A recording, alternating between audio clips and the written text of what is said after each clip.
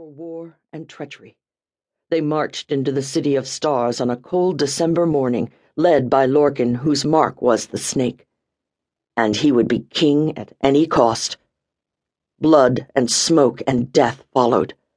Come the dawn, the valiant Rhys lay dead, and many who had fought with him slaughtered. Of the queen there was no sign. On the eve of the solstice, Lorcan proclaimed himself king of Twalia and celebrated in the great hall of the castle, where royal blood stained the stones. Chapter 1.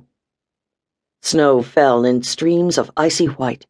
It chilled to the bone, but she didn't curse it. It would blind any who pursued and cover the trail. The bitter white cold was a blessing. Her heart was broken and her body nearly done, but she would not yield. Rhys spoke to her, a spirit whisper in her mind that urged her to be strong. She did not weep for his death.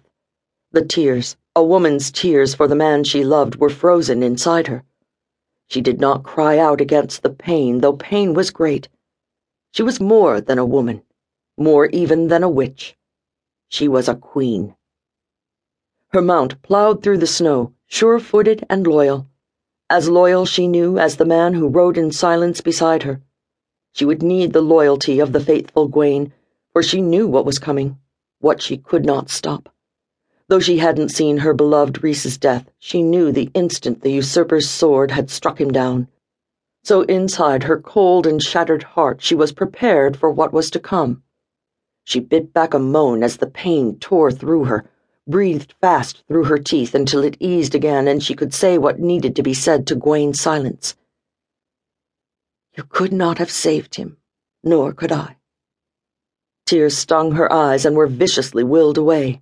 "Nor could I," she said again. "You served him and me by obeying his last order to you. I'm sorry that I made it difficult for you to do so."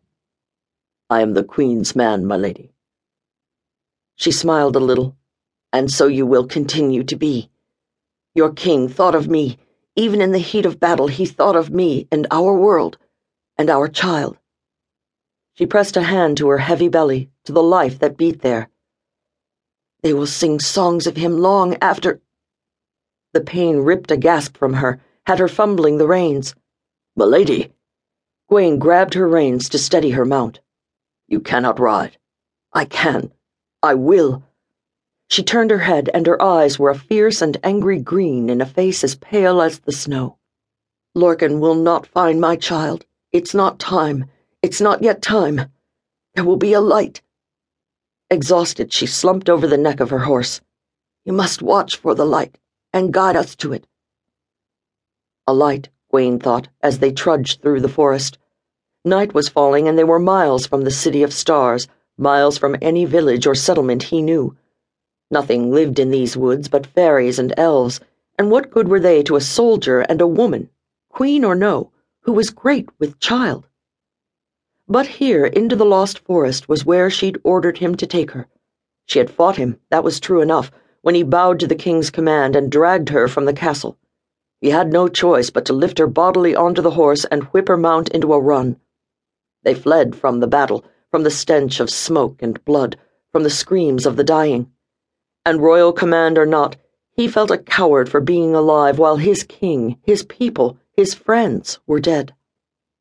Still he would guard the queen with his sword, with his shield, with his life. When she was safe, he would go back. He would slay the murderous Lorcan, or die trying. There was murmuring under the wind, but it was nothing human, so didn't concern him. Magic didn't worry him. Men did. There may have been sorcery in Lorcan's ambush, but it was men who had carried it out. It had been lies as much as spells that had opened the doors for him, allowed him to walk into the castle under the flag of diplomacy. And all the while his men, those as vicious as he, and others he'd gathered from the far edges of the world and paid to fight in his name, had prepared for the slaughter. Not war, Gwaine thought grimly. It wasn't war when men slit the throats of women, stabbed unarmed men in the back, killed and burned for the joy of it. He glanced toward the queen.